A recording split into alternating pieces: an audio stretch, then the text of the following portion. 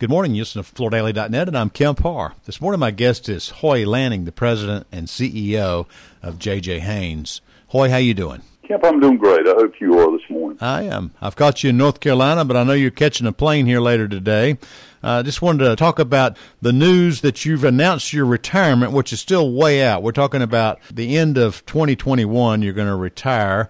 Before we get to all that, let's talk a little bit about your background. You've been the president and CEO of Haynes since 18. You were the president of CMH, been there for 24 years, and then you moved over to Haynes when they were acquired 6 years ago. Did I get that right so far? Yeah, that's right. Another year and 4 months, you're going to retire. You've announced this way out front so that you can get some things into place. For instance, they've announced that Ray Mancini, who's the CEO of Belknap White, will become the CEO of Belknap and Haynes. Is that correct? That's correct. And Paul Castagliolo will come in as president of Haynes and of Belknap.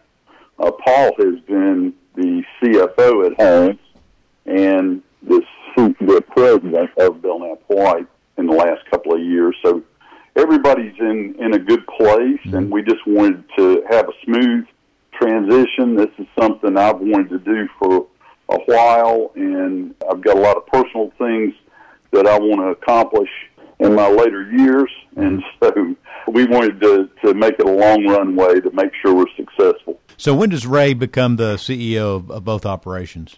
So Ray will become CEO of both operations, and Paul will become president of both operations January 1st. All right, so you'll have a whole 12-month period then with you working with them as a team. That's correct. And just to position for our listeners' purposes, the last time I looked at a listing of distributors, you were the largest, if you talk about all flooring types. I mean, obviously, MSI and the ceramic and stone business. If you're just talking general flooring, you're the largest at just a little bit under $500 million in sales, right? I'm assuming so. I don't know where everybody else is today, but we've always been focused on trying to be the best and not be the biggest. And your service area is mostly just up and down the East Coast, right? That's right. If you include us with Belknap services from Maine to New Jersey, and Haynes services New Jersey to Florida. Long term, the companies will stay independent just because they have different lines that they support, right?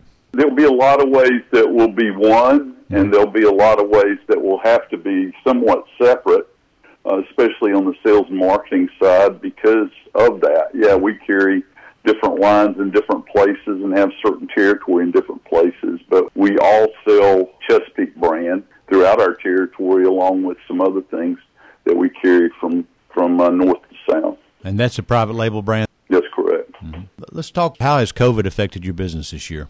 COVID has turned the world upside down. I've lived through a lot of things in 40 years, and this was probably one of the biggest surprises. But COVID was very painful in April because we had so many customers that had to shut down. They weren't listed as essential, and I think a lot of the home centers really were essential, so a lot of that business shifted, and we do the majority of our business with the independent retailers, so it was painful. Mm-hmm. I will say that we had to make some hard decisions. I kept saying within the company that we've got to live to fight another day, and so therefore we're going to have to make decisions to do that. And so we had to furlough some people. We had to permanently lay off some people.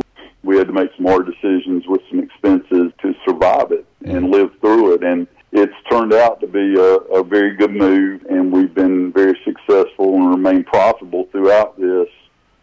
We have had customers come back, and especially on the builder and the retail side, have come back nicely. Mm-hmm. How is business today if you compared it to, say, this time last year? We're still in the single digits down, but we're climbing up very fast. I know you carry both commercial and residential, and most of the strength's coming out of the residential side right now, right? It is, Kemp. The commercial business has been a little tough the last few months, but everything else seems to be coming back nicely, and especially the retail, because it really fell down to half of what it was in April the year before, and it's really climbed back out. So we're in the plus column in the retail side.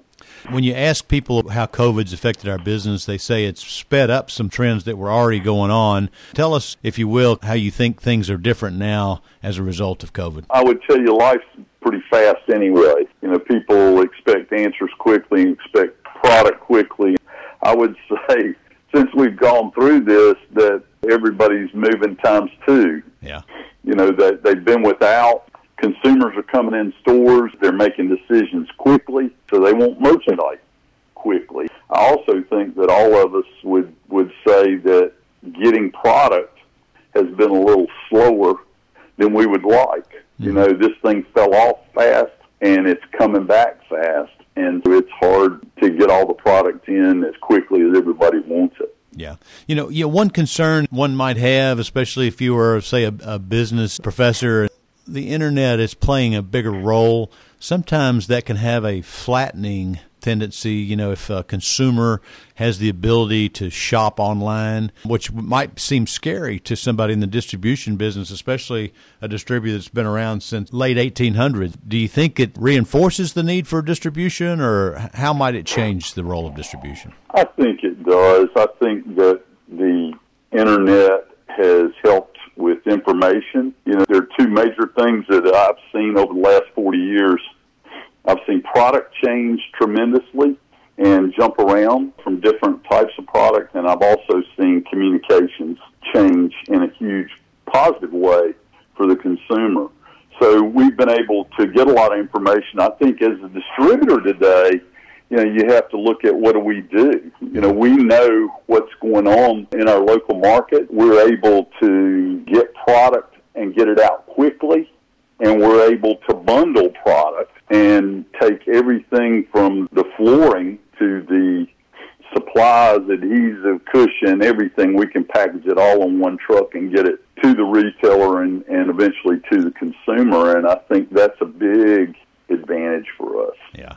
Yeah. So as long as the consumer's buying through the independent retailer, that kind of reinforces your need because you can make their life easier by showing up every other day with exactly what they need. That's right. I mean, we have put together recently a program with Floor Force and are going to our Hanes Loyalty Club retailers and helping them with their websites and helping them with our products on their websites, where we can go after that consumer and make sure that our products are represented. Yeah, and flooring still needs to be physically looked at, don't you think, for the consumer's perspective before they invest $4,000 or $5,000 on it? Kemp, I absolutely do. I mean, people want to see, feel, and touch the products we sell. Right. Okay, Hoy, it's great to catch up with you. Thanks for updating us on this decision. I know you still got, 15 months or so left before you retire?